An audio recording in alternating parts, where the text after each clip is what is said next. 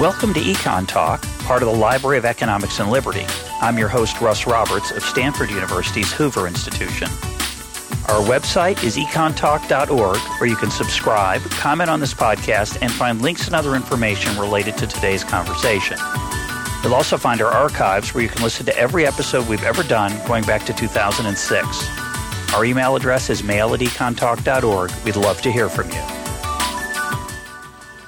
Today is January 12th, 2017, and before introducing today's guest, I want to thank everyone who voted in the survey of your top episodes of 2016. I'll be announcing the results soon. My guest today is author and journalist Gary Taubes. Our topic is his latest book, The Case Against Sugar. Gary, welcome back to Econ Talk. Thank you for having me. Now, this is an awkward interview for me. I really love peanut M&Ms, chocolate chip ice cream, cherry pie, bear claws, and creamsicles are my dreamsicles. What's wrong with sugar? Well, possibly everything, but except that it tastes great. I just want to say in advance that the title I would have preferred for this book was Stealing Christmas, The Case Against Sugar.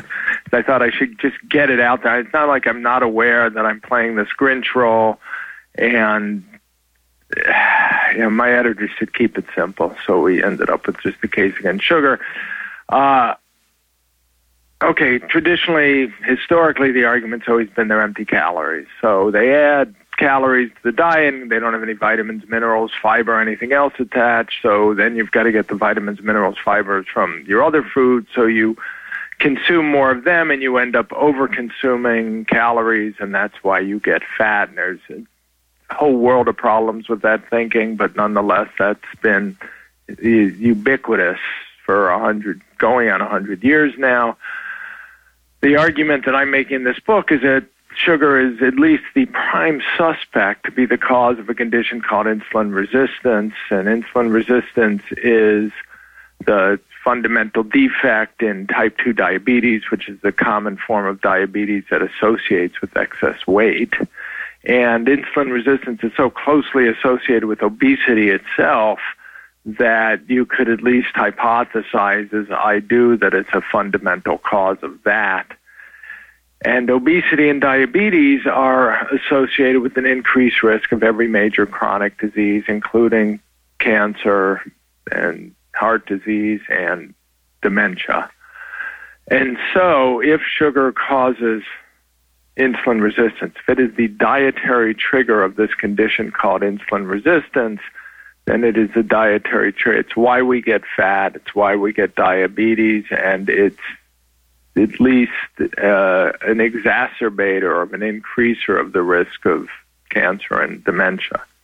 And, also it's why we get the primary dietary trigger of heart disease as well. So there's definitely a correlation, as you mentioned many times in the book, you're very honest about it, between the rise of sugar consumption in Western countries and then throughout the world and the prevalence of many of these diseases. And that's one of the reasons to be open to the possibility that sugar is the underlying cause. But let's talk about some of the magnitudes that we're dealing with here. How much sugar do we consume? How much did we consume? So what are the kind of changes that we're talking about in sugar consumption? And also you might want to remind listeners of that we take sugar into our bodies in many different ways in the modern world. Yeah, well, and there's so many misconceptions and so many issues that need clarification about sugar. In the very first chapters, you may have noticed I grind the narrative to a halt by saying, okay, let's clear up some things first so we know what we're talking about. The first thing is, what do we mean by sugar?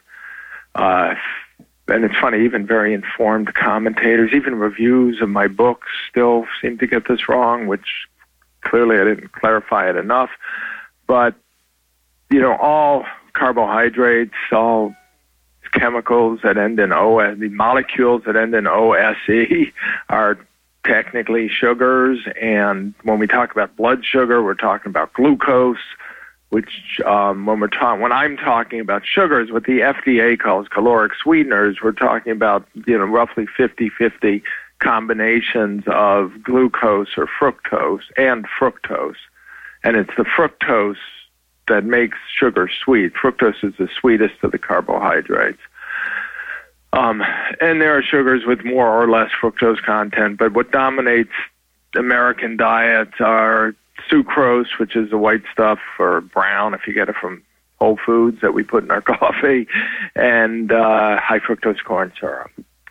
So we could call it, and there's a big debate about, do you call these things added sugars? Do you call them refined sugars? Are they better or worse than the same sugars?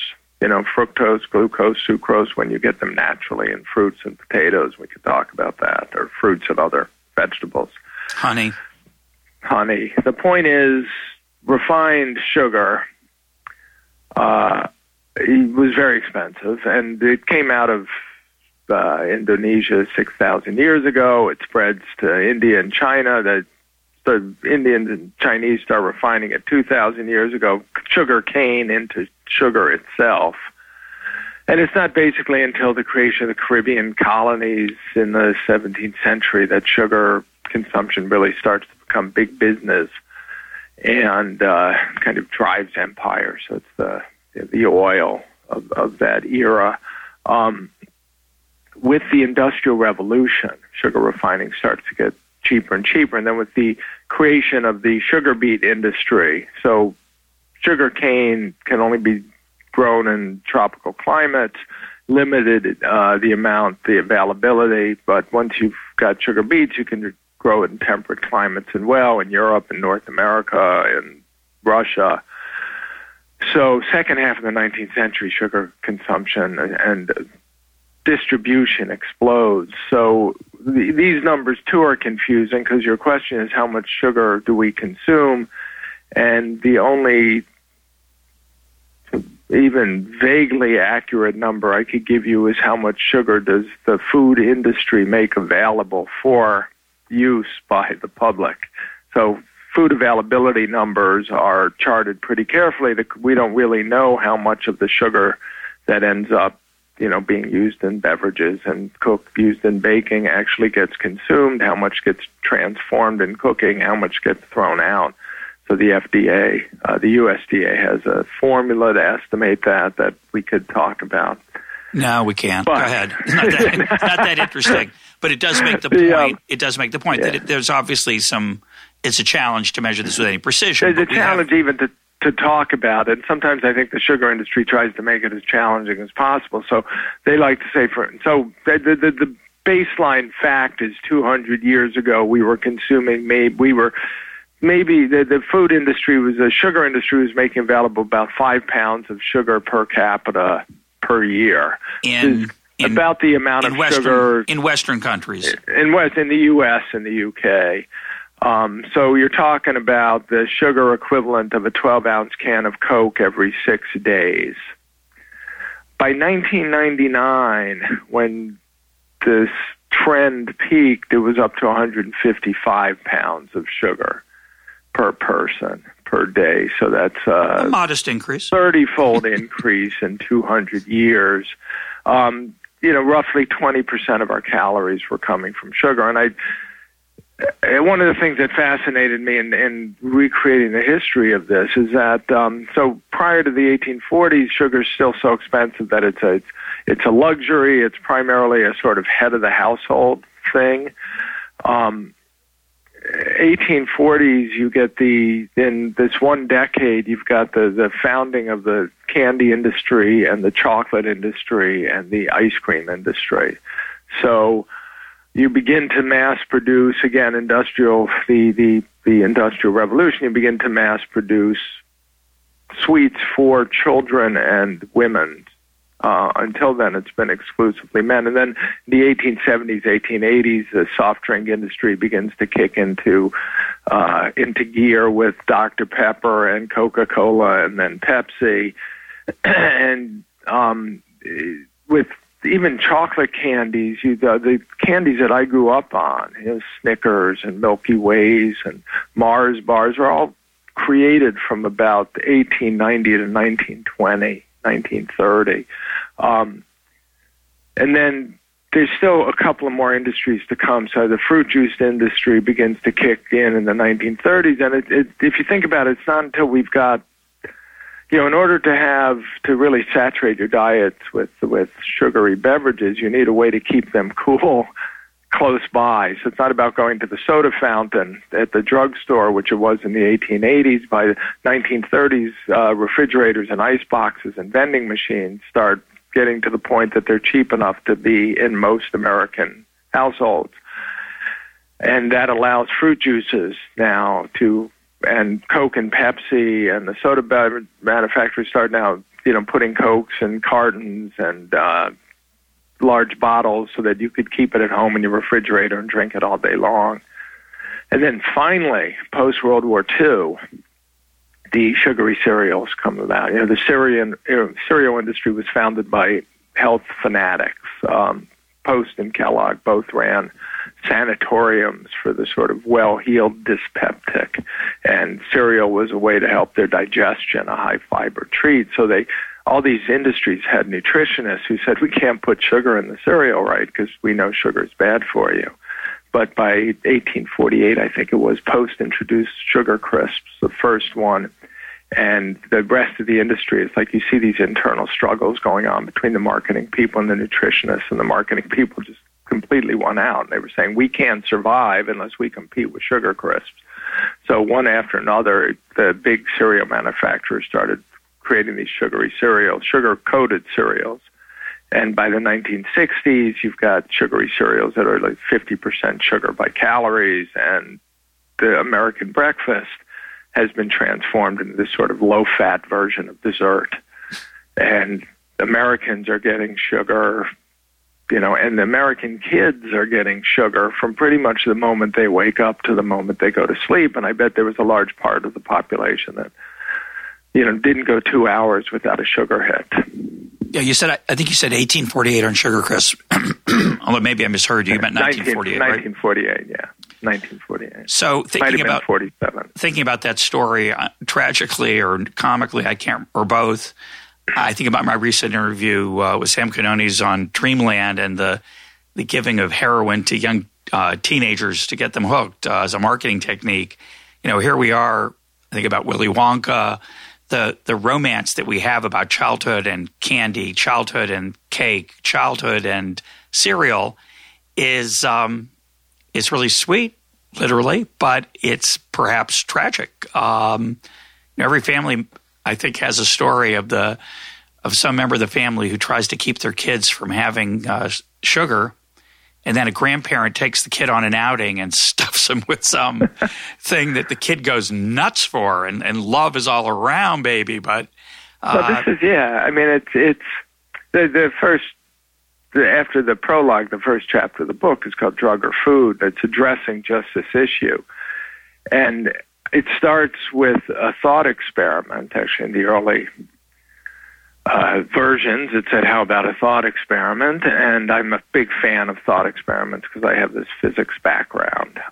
When I'm feeling particularly pompous, I call them Gedanken experiments. Well, that's because you have a very deep Weltanschauung.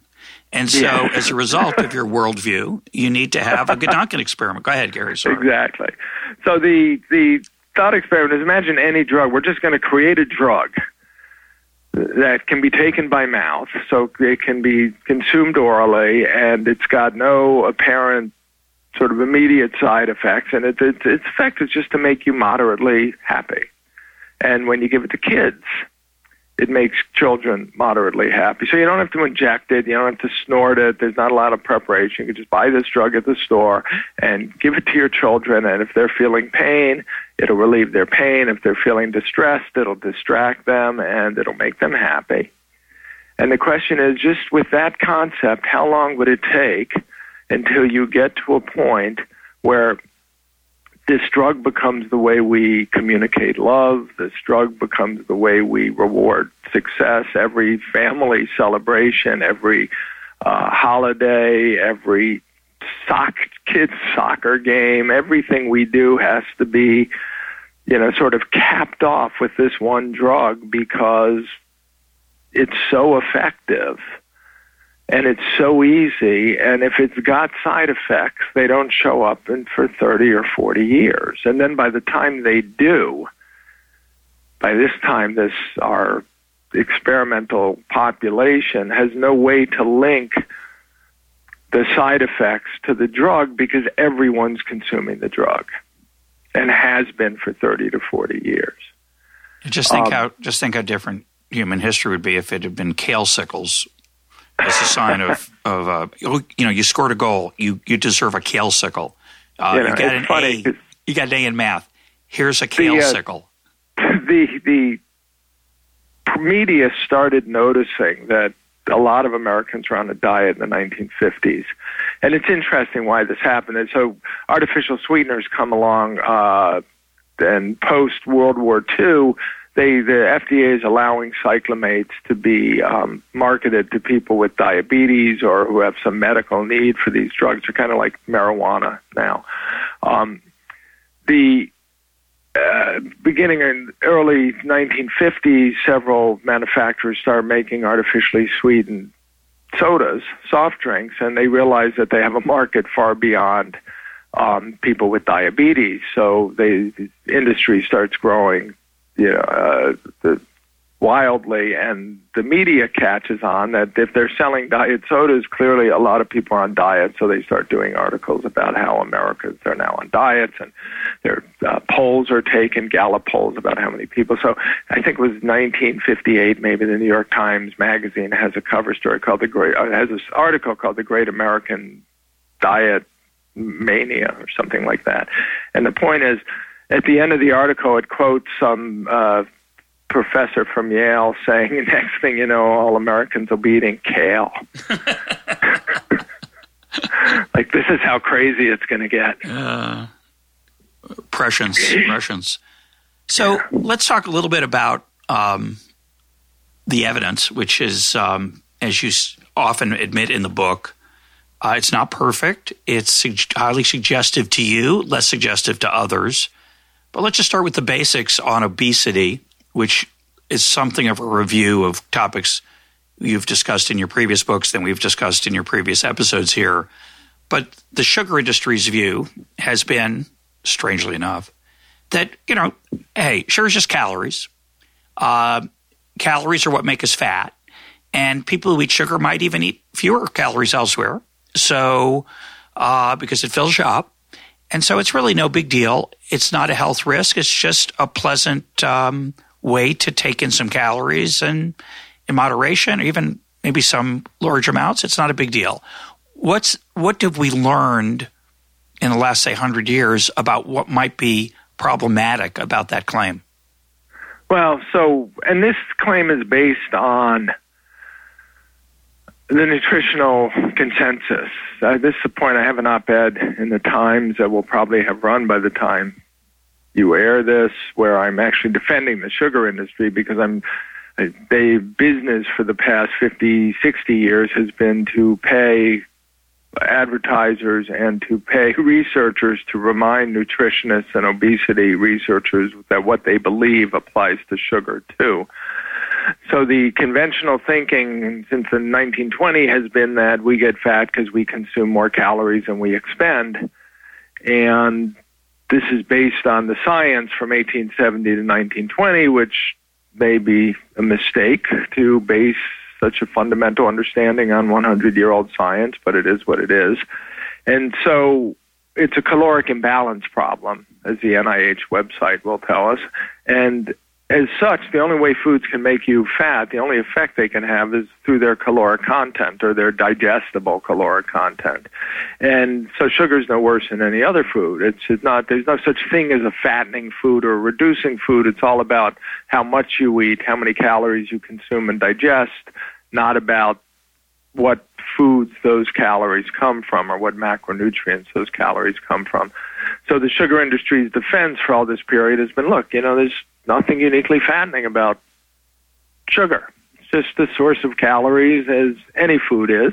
And in fact, if you do an epidemiologic study and you follow people, this used to be true. I don't know if it still is, but if you follow population to see who eats a lot of sugar and how much weight they gain, you'll find that lean people tend to eat more sugar than obese people, and this feeds into my criticisms of epidemiology over the years, because you would expect people who are lean to drink sugary Coca-Cola because they can. And the people who are the ones who easily gain weight might drink Diet Coke because they trying to avoid the calories in the Coke because they gain weight so easily. And then you follow them, and lo and behold, they gained weight anyway, but they were the ones drinking the diet soda. So you've got a reverse causality you have to deal with. So this has been the sugar industry defense. And the arguments I've brought up in my books, because I happen to pay attention to the history, I was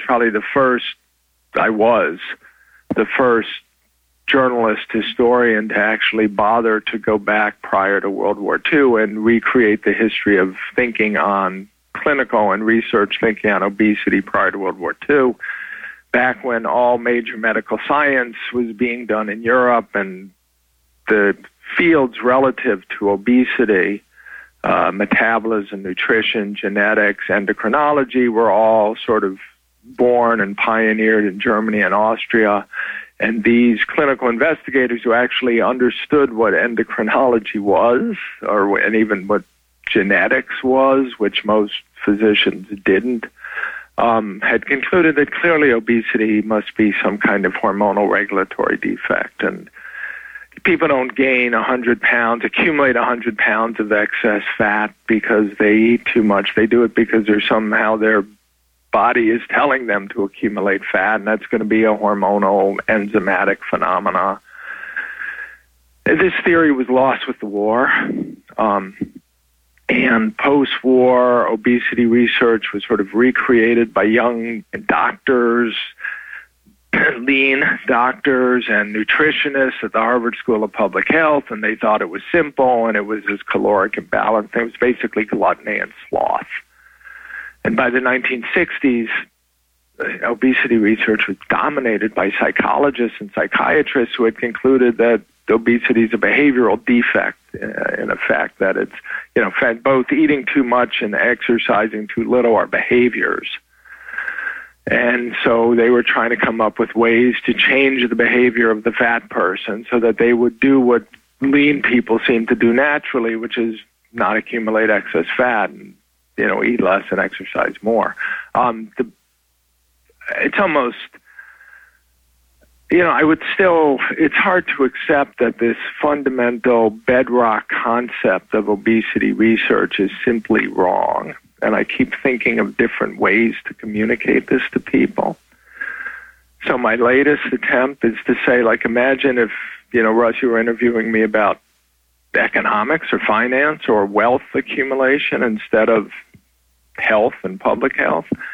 And we were talking about Bill Gates, and you said, why did Bill Gates get so rich? And I said, because he made more money than he spent.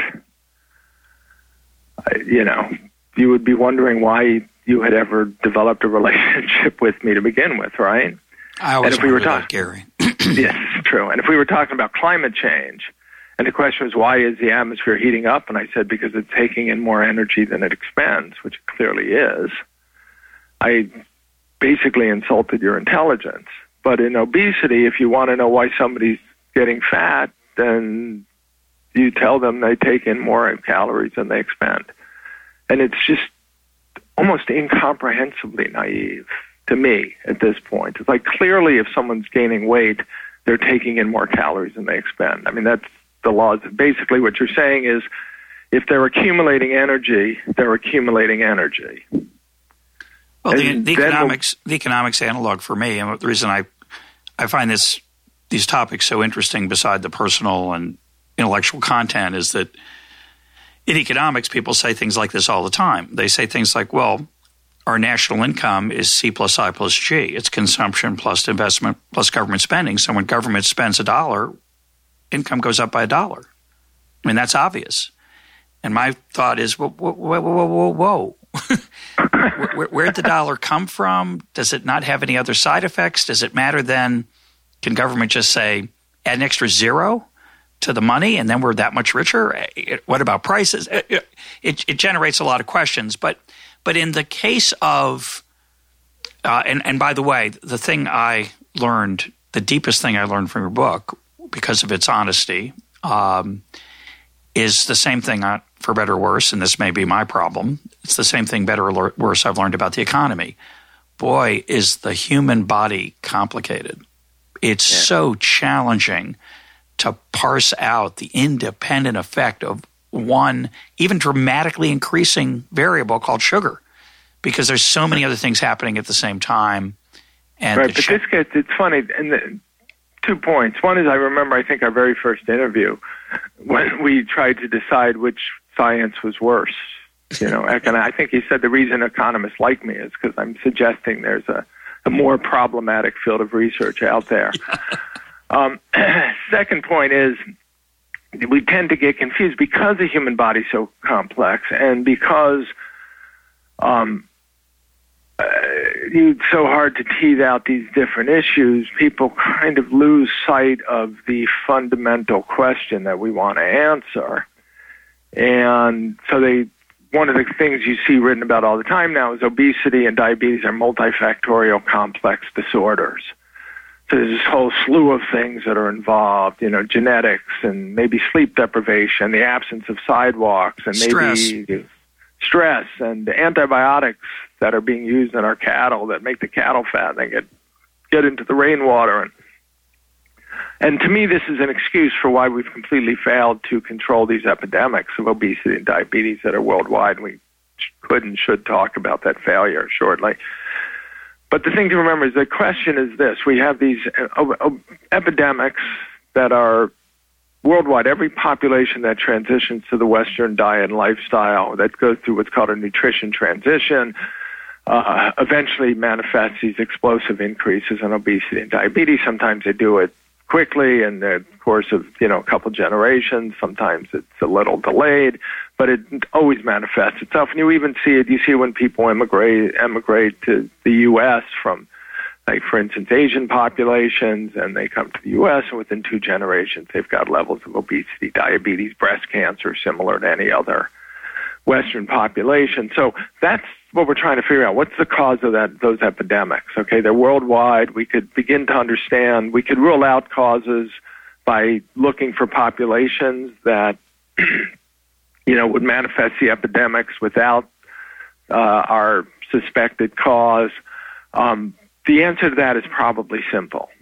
So even though obesity and diabetes are considered multifactorial complex diseases, there are some people who think, well, the answer to that question is Western diets and lifestyles. It's the whole shebang. This is kind of, if it's foods, it's everything that goes into processed foods. To me, that violates Occam's razor. And because I grew up in the physics community, I have a devotion to Occam's razor that's more fierce than it should be. But if you don't start with a simple hypothesis, you'll never make progress. So, never multiply hypotheses beyond necessity is my favorite variation on Occam's razor. Einstein's paraphrase, which was the hypothesis should be as simple as possible, but no simpler. So if you start with the simplest possible hypothesis, then the conventional one is that people just eat too much and exercise too little. So they think diabetes is caused by obesity. Obesity is caused by caloric imbalance. And the hypothesis, pardon me? With the sloth part, too, that we're sedentary. Well, exactly. You get a more mechanized society. There's less manual labor is necessary. People don't walk as much because they have cars. This all goes with it. And so, but the end result is caloric imbalance. And then my version of it, again, in my earlier books, I talked about the effect of, refined grains and sugars in general, and now I'm just drilling down on sugar. It's funny, I have an email waiting for me from somebody who went to my website and said, what about the carbs in beer? And I want to say, well, clearly beer is fattening, and I could have written a book called The Case Against Beer, and that would be a different story, but I don't know. Already wrote that book. You wrote that book before. It's called The Case Against Carbs, but yeah. So it's a sort special of chapter. anyway, so that's the despite all the complexity of the human body, when somebody gets cholera, it's a complex physiological response as well. And when somebody gets lung cancer from smoking cigarettes, and only 10% of the people who smoke are going to get lung cancer, that's a complex physiological response. But we could identify the agent. The question, what is the agent, has a simple answer. And what I'm saying, the agent is sugar. You add sugar to every population.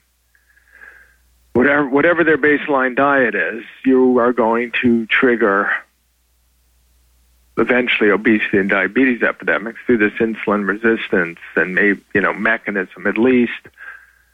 And one of the reasons I'm not saying sugar and refined grains in the answer to this question is because we had populations, Southeast Asia, that ate a lot of refined grains and didn't get obese, that had vanishingly small levels of obesity and diabetes until you added sugar to their population's diets. So it could be that you're right. And I'm curious why. I mean, your book, you say in the first page, certainly in the first few pages, that this book is the prosecution. This is a prosecutor's one-sided case against sugar. Shouldn't there be a more nuanced, well, it's suggestive. And as you point out, we don't have large randomized clinical trials on people who eat sugar for a long time and people who don't. And so the evidence is always going to be somewhat imperfect. Why are you so convinced that it's sugar? And why aren't other people rallying to your cause if it's so clear that it's the one thing? Well, again, remember let me backtrack. I do indeed. I say there's an author's note in the beginning saying, that if this were a legal case, this book would be the prosecution's argument. In defense of my defensiveness, I've had people read the book and say, "Oh no, a prosecutor would never be so open about the problems with the diet, with the evidence." So, I do believe that anyone involved in a scientific endeavor has an obligation to be as honest as humanly possible about what can and cannot be interpreted from the evidence.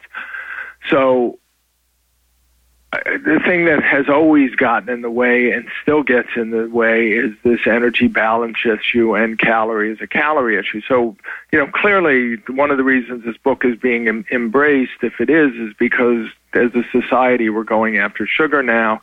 The World Health Organization has set the relatively strict limits on what the amount of sugar they believe should be in a healthy diet, like 10% of calories, and they advise 5% for further benefit.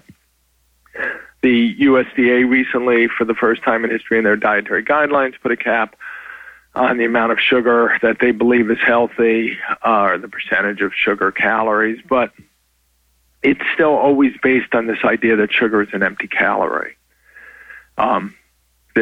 And one of the things I point out that I'm a little embarrassed I didn't notice in my earlier books is how much this is dependent on sort of the state of nutrition science of 100 to 150 years ago.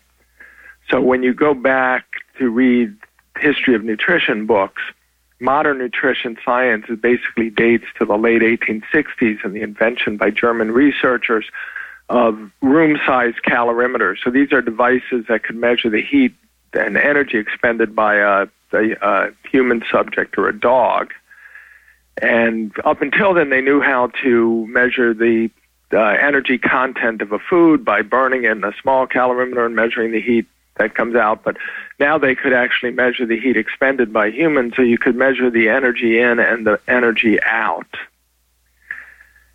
And from 1870 to 1920, virtually all of nutrition science was calorimetry, measuring this energy content of foods and how much energy is expended by different types of, kids and soldiers and sick people and healthy people.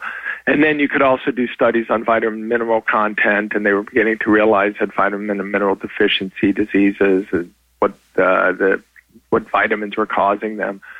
So all of nutrition science was that. So when we talk about sugar being empty calories, it's empty of vitamins and minerals, which is the science of 1870 and 1920, and it's calories, which is the science. And we couldn't actually understand the way sugar impacts bodies differently than that. And so not until the first insulin's discovered in 1921, 1920, I always forget, and growth hormones shortly thereafter, and the science of endocrinology of hormones and hormone-related diseases slowly begins to evolve. Like, in the 1910s and 1920s, we still called glands like ductless glands was our word for endocrinological organs.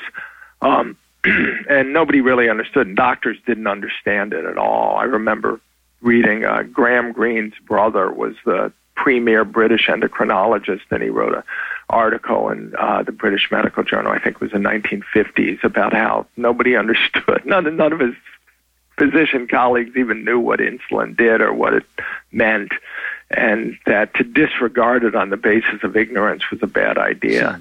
And then in 1960, they finally have a technology available called the radioimmunoassay by Rosalind Yallow and Solomon Burson discovered it, and you could, for the first time in history, measure hormones in the bloodstream accurately.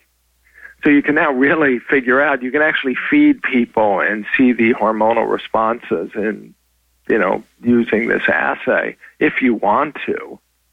And you could see, so 1920, all we know is the calorie content of food. Now, 40 years later, we can see how the human body responds hormonally and enzymatically to foods, which is another effect they have independent of calories. But by this time, again, we've got this theory that it's all about calories. So as long as it's all about calories, getting back to the evidence, to demonstrate that there's something unique about sugar, the case against sugar depends on demonstrating that it has effects independent, deleterious effects independent of its calories. That it's not just something we benignly overconsume and we get fat because we overconsume all calories. And that disassociation of the effects of sugar from the caloric content of the sugar is excruciatingly difficult to do in a laboratory, in an experimental setting. And what I've realized in the last 5 years of my life, as I've tried and to some extent failed to run a nutrition, or I co-founded a nutrition science initiative, a nonprofit that was going to fund and facilitate studies that could resolve these issues. And I completely I was like the hardy boy, getting involved in a nonprofit. And the revelation was how excruciatingly difficult these experiments are, how easy they are to screw up. And if you don't have people who have been thinking deeply about the hypotheses, so if you take a whole world of people who for the past 50 years have thought a calorie is a calorie and obesity is a caloric imbalance problem, and you say, I want you to do an experiment in which you're going to test your fundamental belief based on this alternative hypothesis that a calorie is not a calorie and obesity is a hormonal regulatory disorder. And the way you're going to have to do it is you're going to have to disassociate the effect of the calories from the effect on the human body. It takes an extraordinary amount of thought and dialogue and argument and critique before you're going to get an experiment that even begins to work to do this. And there's an absence of people who are capable of having those debates and the critiques because nobody has been thinking about it. Right, so that leaves you, it seems, is a sort of. So now, if you had a choice, remember one of your economics colleagues at Yale called this the $100 bill on the sidewalk problem, right? I mean, what are you going to bet? You got the entire nutrition obesity research community saying one thing, and you've got this journalist and a few friends, and there is a guy, a professor at Harvard who agrees with us and also worked and said, independently came to the same conclusions.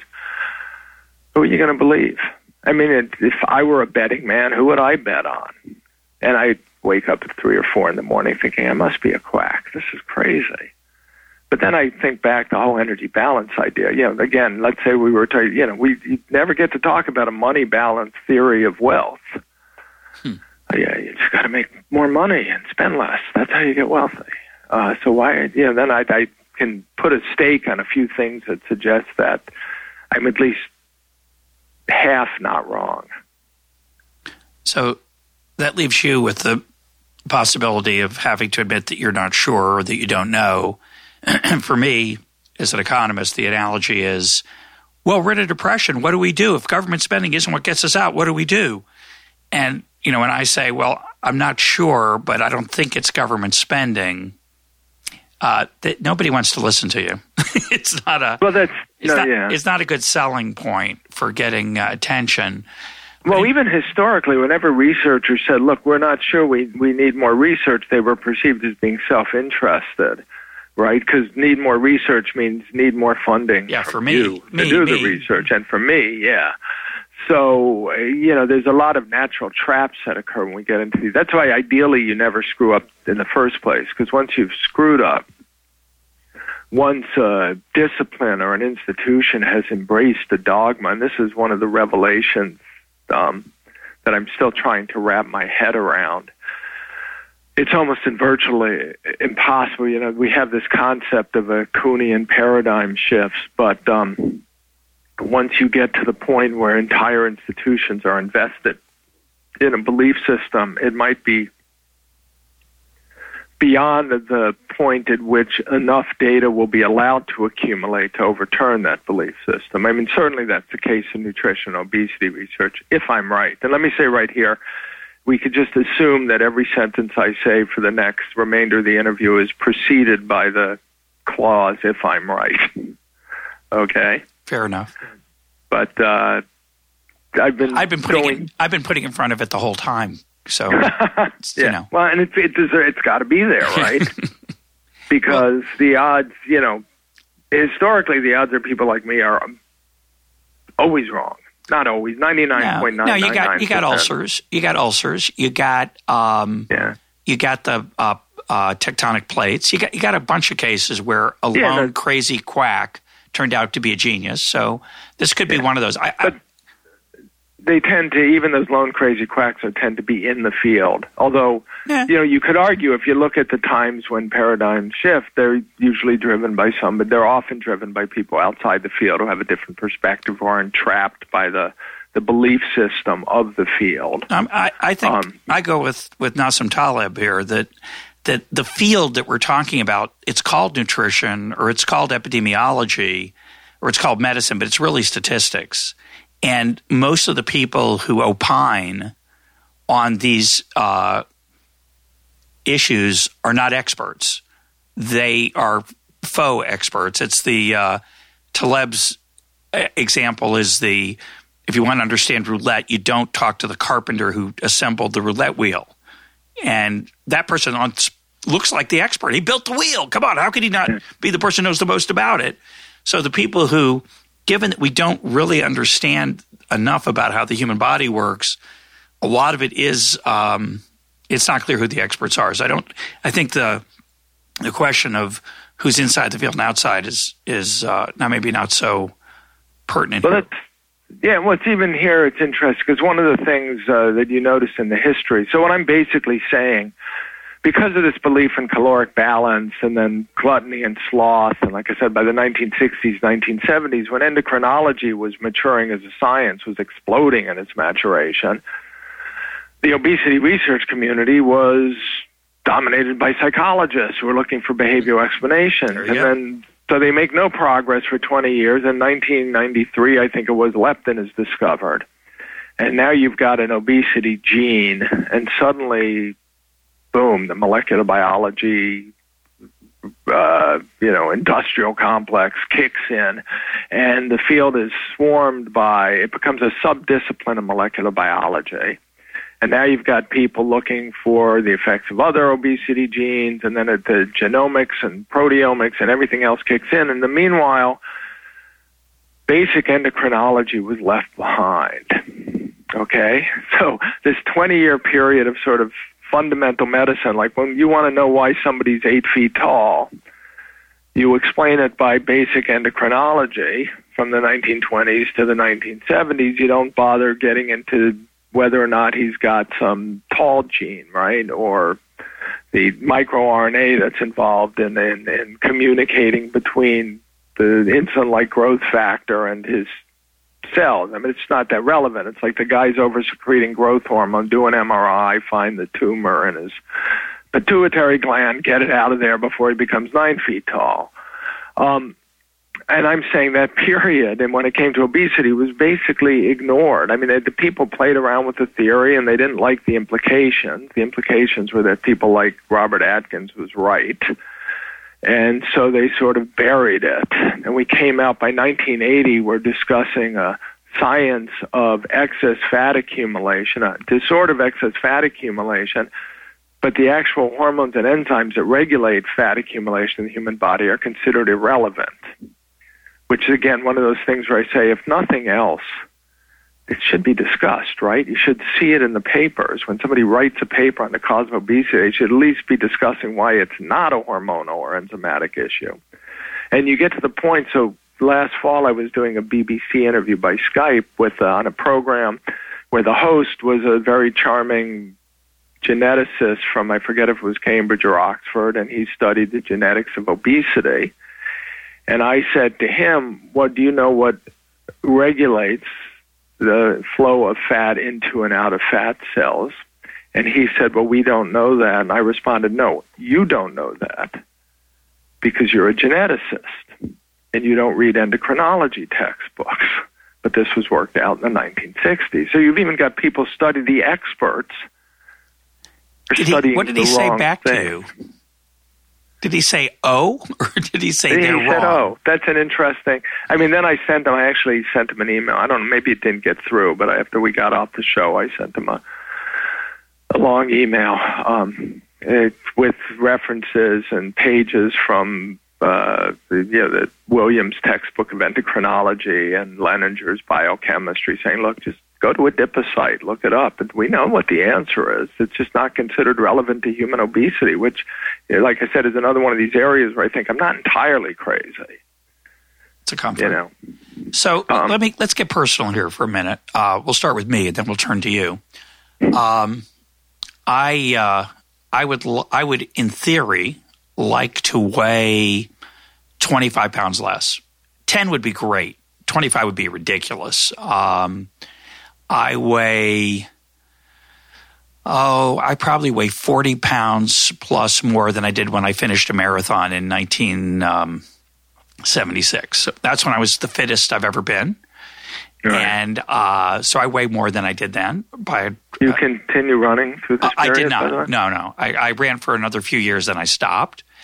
But I knew that whenever I wanted to lose weight, I could cut back on carbohydrates, and it would be like magic. And I got that from a great scientist, my mom, who read the Atkins book, and it worked for her. So she told me about it, and I thought, I'll try it, and it works.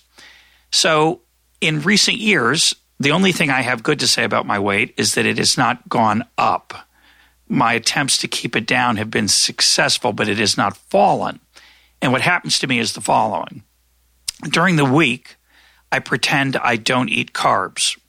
It's not quite true. I tend to snack on things like an enormous bag of almonds or peanuts because I think, well, it's really kind of a low-carb food. I eat cabbage and protein for lunch almost every day. I tend to skip breakfast. I keep the Jewish Sabbath. So when Friday night comes around, I eat a couple of challahs to balance my low-carb week. And that kind of ruins everything, as you might expect.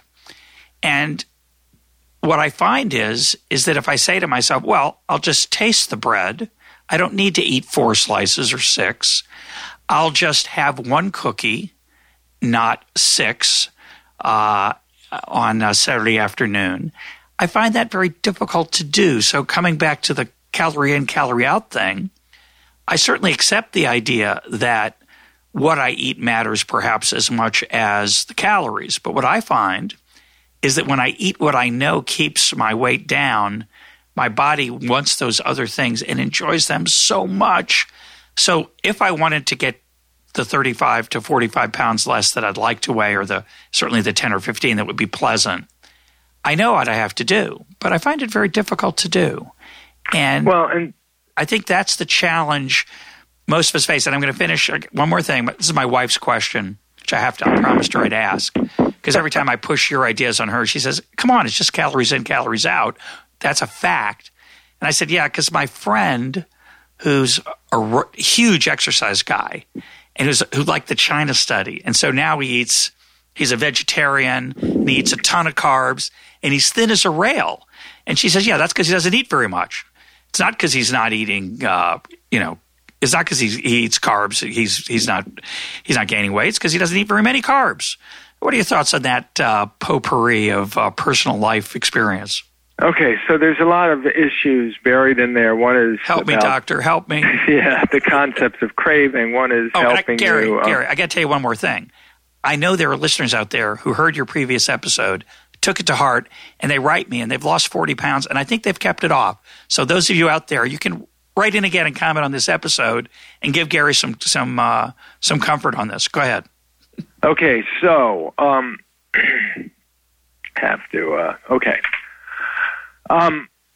again, multiple issues. Let's start basically with dietary advice. So the argument I've been making is that this is, I had a Nature commentary to this effect that said, the headline was, it's biology, not physics. Okay, so what we're worried about is biology. The question is, and I often, when I talk to researchers in my vain attempt to get them to either do science right or think like I do, even though I'm wrong, I suggest that what they could do to their, it would be an interesting exercise for their students and themselves to create a theory of obesity de novo from the fat cells perspective. So the problem in obesity is your fat cells are accumulating too much fat. Much of the excess 40 pounds are in fat cells. You could argue that the part that isn't is the doing more damage. But we'll just assume we're worried about the fat cell excess fat storage. So if I were a fat cell, I'm going to create a theory of obesity from here, because the fat cell doesn't know how much you're eating or exercising. Okay, it's got no clue what your body's energy balance is. So all it sees, it does see hormones. It sees then it responds to those hormones, and that's the kind of stuff we know was worked out in the 1960s. So you're going to have to go to an endocrinology textbook. It sees or it responds to blood sugar and to fats in the blood and to lipoproteins like LDL and HDL.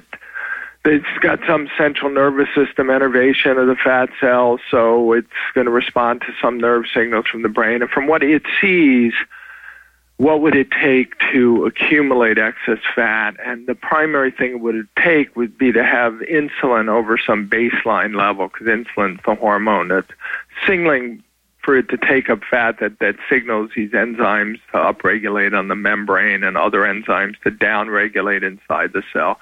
So as long as the insulin is elevated, your fat cell will be in a milieu in which it's working to take up fat, whether or not you need those calories elsewhere in your body, okay? So from your position, so here's one of the kickers. When you look at the dietary, there's two facts. When you look at the dietary triggers of insulin, so we secrete insulin more or less to the carbohydrates in our diet, also some to the protein because it's broken down into amino acids, which are converted into glucose, and we secrete it to that. We don't secrete insulin to the fat content of the diet. Fat is picked up from your gut by particles called chylomicrons and taken off to your fat cells, and you don't need insulin to do that, so insulin's not involved. So the issue is now, if you're going to have a dietary way to get insulin as low as possible, you got to get rid of the carbs. The protein should be, enough, but you don't want to go crazy with protein, and then you replace the calories with fat. And so this is the idea that with Atkins, that you could eat as much as you want, although even Atkins didn't, fully understand the science, but the idea is you could eat as much as you want, but it should be more fat than protein. So you're eating very fatty foods, you're living on butter. I mean, as we're talking, the reason I'm awake today is because I've recently become addicted to Bulletproof coffee, and I have no idea if it's killing me or not, but it's got butter in it and, coconut butter. So mentally you have to accept that you can eat these high-fat foods and they won't kill you. That's always been the challenge, because we decided in the 60s, as we discussed, 5 or 7 years ago, whatever it was. Previous episode. With low-fat diet's the way to go. The second fact is when you actually look at insulin dynamics, and this was studied also in the 70s, 80s, and 90s by a few research groups, there's a threshold. So as insulin levels come down in your bloodstream, and this is the researchers would refer to the exquisite sensitivity of the fat cells to insulin. So long after your lean tissue, at levels far below that which your lean tissue is resistant to insulin, your fat cells are still very sensitive to it. So what happens is if you eat a carb-rich meal and you start to the challah on Friday night, your blood sugar goes up and you secrete a lot of insulin, starting to tell your lean tissue basically to take up that blood sugar and oxidize it for fuel. It facilitates getting the glucose into the cell.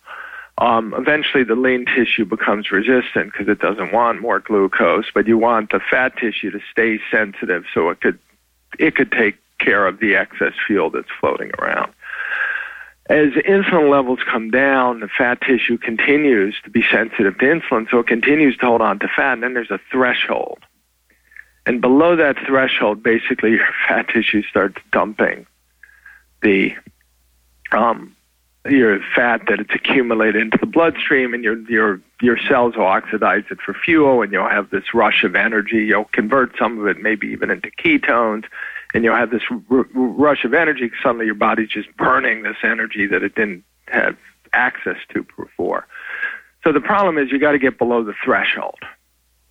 And if you're still accumulating fat, you're clearly above the threshold. I mean, this is the journalist without a PhD or an MD giving you a simplistic concept of the science. This is how I understand it from, it's 15 years of research. So in the case, many people can just cut back on carbs and cut back on sugar and they'll lose weight. Younger people can clearly do that. I was one of them when I was 20, but by the time I was 40, if I wanted to lose that weight, it required basically shifting over to something that's, very much the Atkins diet. So you can't really cheat because cheating is enough to keep you above the threshold. Yeah, that's where I'm at. I'm above the threshold, which sounds good, by the way, but it's not. Yeah.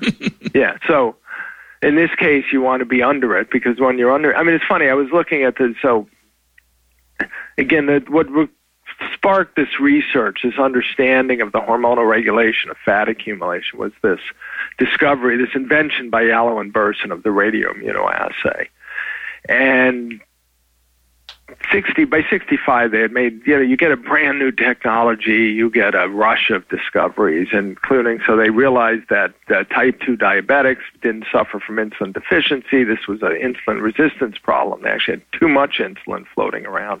And they realized that obese people also had too much insulin, and had excess insulin in their circulation. And by 1965, Yalow and Burson are saying that the release of fatty acids from fat cells, the quote was, requires only the negative stimulus of insulin deficiency.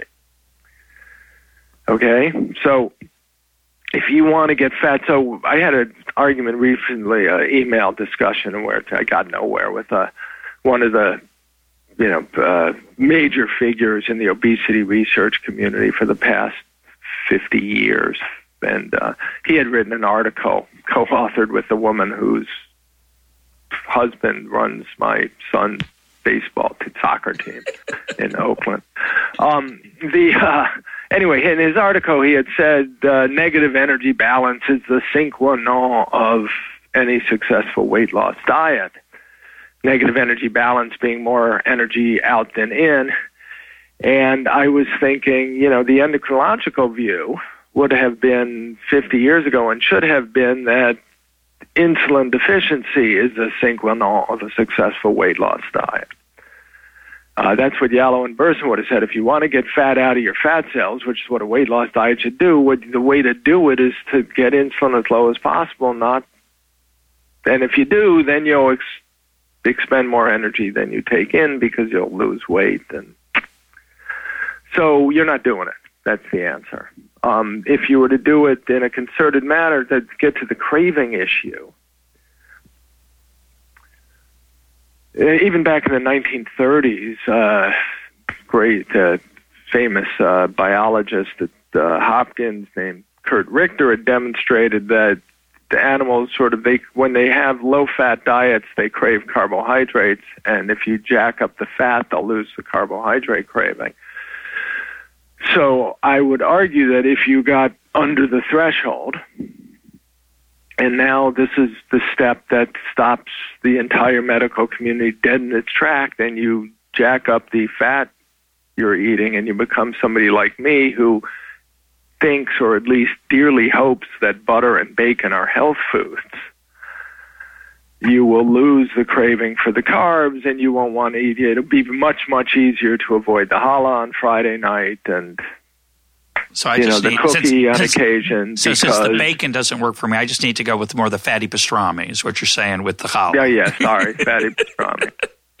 It's funny because I had there's the Center for Science and the Public Interest in Washington has been a sort of prime mover for the past 40 years of the fat is a killer, salt is a killer. So I spent much of my professional career writing about nutrition, arguing that these people have done more in their advocacy for the American public. They've done far more damage than they've prevented, but they're also anti-sugar. So I recently had lunch about a year ago with the very charming, charismatic, intelligent head of the Center for Science and Public Interest, this man Mike Jacobson, and we actually had a wonderful lunch together in Oakland. And when we left, he was asking me why I wasn't supporting his organization more because, we're both anti-sugar, and why I wasn't supporting sugar regulation more. And I said, because after you're done taking away sugar, you will then go after my pastrami. Yeah. And I happen to believe pastrami is a health food. So, So that's my next question, actually, because when you said you have a lonely life, because there's a few researchers who are sympathetic to you, although you did concede one of them was the head of the Harvard School of Public Health, which is he's not the head. A Harvard researcher, which is usually that's a good thing to have. The other people you have on your side, and this makes me a little bit uncomfortable, and I'm sure it makes some listeners uncomfortable, so I want to get your response. The other people you have on your side are the Puritans, the people that H.L. Mencken said. He defined Puritanism as the haunting fear that someone somewhere is happy. And so when some people hear, we need to get rid of sugar, they hear, this is just the latest nanny state cause. It was tobacco, and then it was fat, and now it's sugar. And they just want to take all the fun out of life, and they're busybodies. Some of them are well-intentioned, maybe all of them, but they're also tangled up with this desire to run other people's lives, which is something that scares some of us. And I want you to reflect on that, as you've sort of hinted at in that anecdote. Well, and again, when I first got into this, I was fascinated. I think all my books are about, on some level, good science and bad science. That's my obsession, how hard it is to do science right, how easy it is to screw up, to discover non-existent phenomena, to embrace incorrect theories. That's the passion that drives me. It's still the book I would like to write, but should I ever do it, it will not sell nearly as well as books about diet do. Yeah, I want to write that book too, by the way, Gary, and my agent says the same thing. What else are you thinking about? Well, this is, I am literally, we're trying to tie it on to a 2-book deal. So just give me a little money so I can justify the time I'm going to put into that one. Otherwise, I'm going to, anyway. Sorry. Excuse me. Go ahead. I lost track of the question. Okay, so when I first got into this, it was because these friends of mine in the physics community said, look, you should look at the science in public health. It's terrible. And indeed it was. So everything I had learned from the physicists in the 80s when I was writing these books about the bad science and high-energy physics and the cold fusion fiasco. So I learned that you've got to be rigorous and methodical and critical and skeptical. And the first principle of science, as Feynman said, is you must not fool yourself, and you're the easiest person to fool. Yep. And if you cut a single corner, sweep a single uncomfortable fact under the rug, you're going to end up fooling yourself. And then I get into public health, and it's just so hard to do it. You know, it's expensive, and you got these messy experimental subjects called humans, and you've got these diseases that take 20, 30 years to manifest. And so the assumption was all the things that the physicists had told me were required, we're going to treat as luxuries that we don't have, and we're going to assume that we could establish reliable knowledge without it, whereas my physicist friend said you can't. My physics experience said you can't. So this was what I was confronted with, and when I got into nutrition, I thought, okay, my first long investigation was on salt and blood pressure, and my second was on this dietary fat dogma that a low-fat diet's a healthy diet. About 2 years of my life for the journal Science on those two articles, and I thought I'm just going to knock down the food police. And I came out of it thinking, I can't believe I didn't eat an avocado or peanut butter in 15 years because of these people, and I was mad. And, you know, I wanted to write a book on this, but I knew I couldn't get enough of an advance to prevent me from being in debt when I was done, and there was no self-help aspect. I just wanted to, you know, dig deeper because it was fascinating. And then I did this infamous New York Times Magazine cover story in 2002, What If It's All Been a Big Fat Lie? And in the process of doing that, I began to realize that there was an alternative hypothesis. So remember, we still have to explain these explosions in obesity and diabetes. I mean, we're back to this question. I said we'd come back to this. They're pandemic. The numbers are unimaginable. In diabetes, from the mid-1950s to today, there's been a 750% increase in prevalence. Okay, if you go back to like the 1890s, as I do in the book, or the 1860s, and you trust the numbers, it's probably been closer to like 2,000% increase in prevalence. I mean, this is shocking, and these are diseases that are going to overwhelm healthcare systems worldwide because they increase. You know, so why don't we care? And in October, Margaret Chan, Director General of the World Health Organization, goes to Washington. There's an annual meeting of the National Academies of Science, which is dedicated to, I think it was called Reversing the Dramatic 30-Year Increases in Obesity and Diabetes. And Chan says, she talks about this 400% increase from 1980 in diabetes worldwide in prevalence. So that's not absolute numbers. No, in her case, I think it was both absolute numbers and prevalence.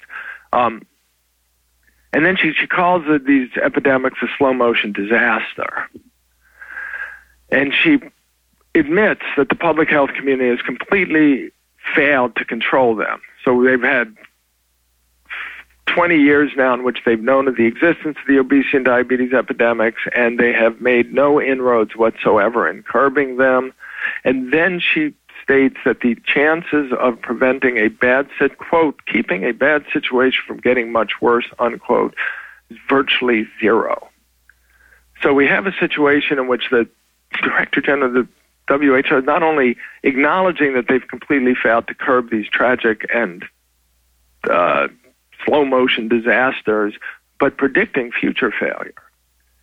And so, yeah, maybe I'm playing the Grinch role and this is the food police, but we have to understand what's causing this. And we are never going to control it without, again, maybe someday somebody will come up with a drug that works and the pharmaceutical industries can make trillions of dollars and we won't have to, but I'm pessimistic that any such drug is coming shortly and that when it comes, it won't have unfortunate and unforeseen side effects.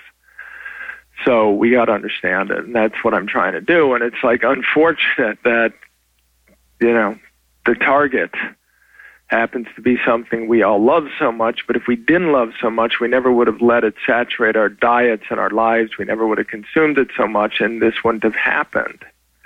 So it's we're stuck.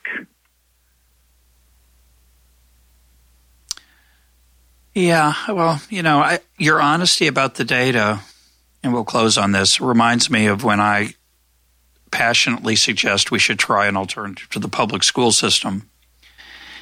I think we should try to allow more competition. I don't. Some people seem to think that means a business-based school system or a for-profit as opposed to a government system. And, of course, all I really want is a non-governmental system. There are many ways to have a non-governmental system. It could be for-profit. It could be non-profit. It could be run by donations. It could be all kinds of different things that would happen if we didn't have the government trying to monopolize through its zero-price system, the public school system, which distorts our choices of where we live, the price of housing. And I see it as a really bad thing. And when I say that, people say things like, well, what's the evidence that your system would be better?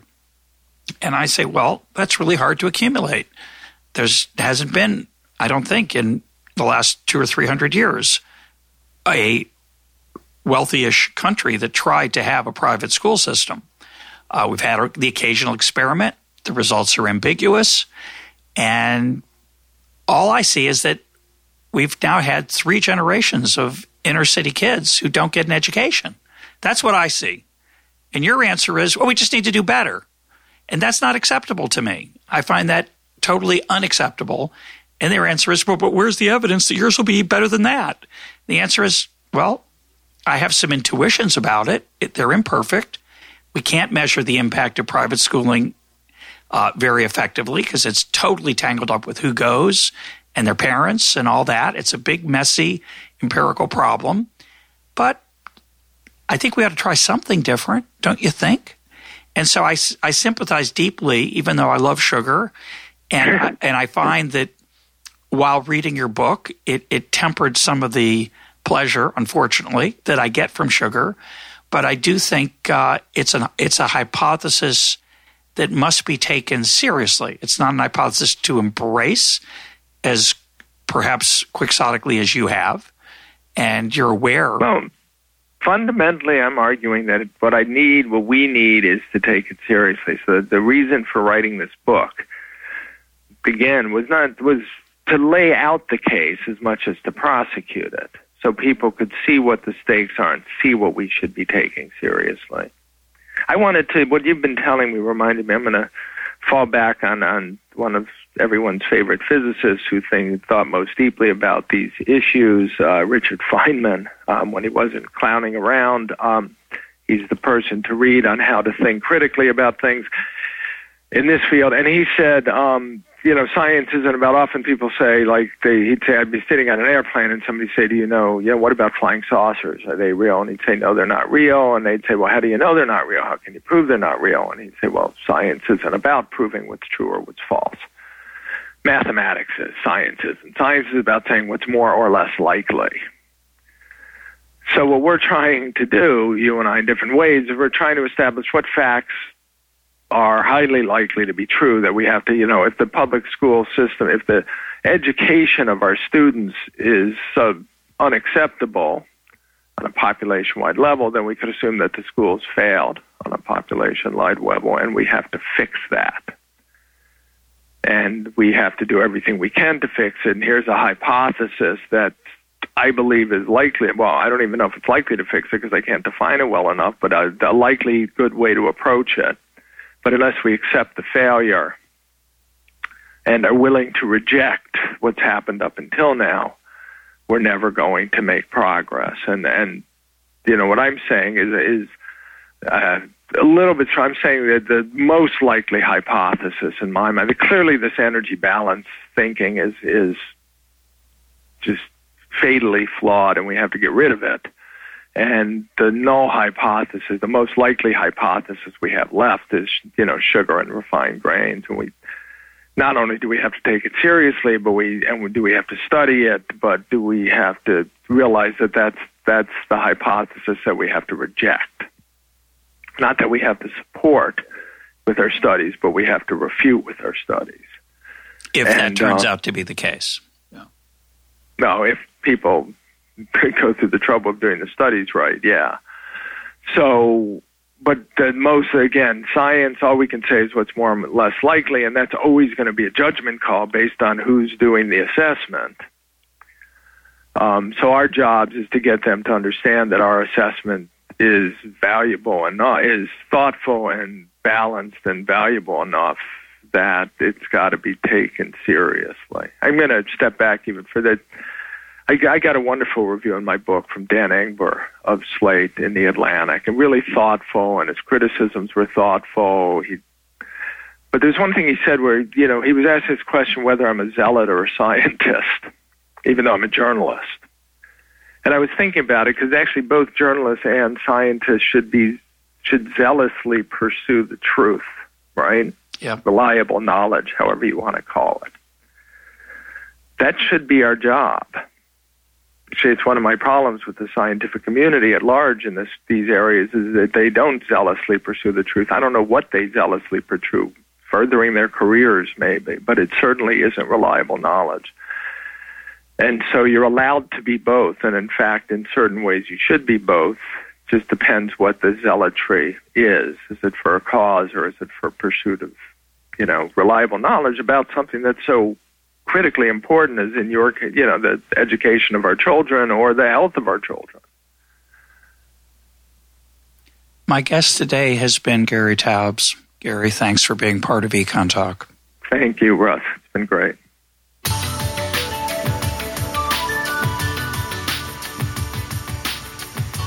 This is Econ Talk, part of the Library of Economics and Liberty. For more Econ Talk, go to econtalk.org, where you can also comment on today's podcast and find links and readings related to today's conversation. The sound engineer for Econ Talk is Rich Goyette. I'm your host, Russ Roberts. Thanks for listening. Talk to you on Monday.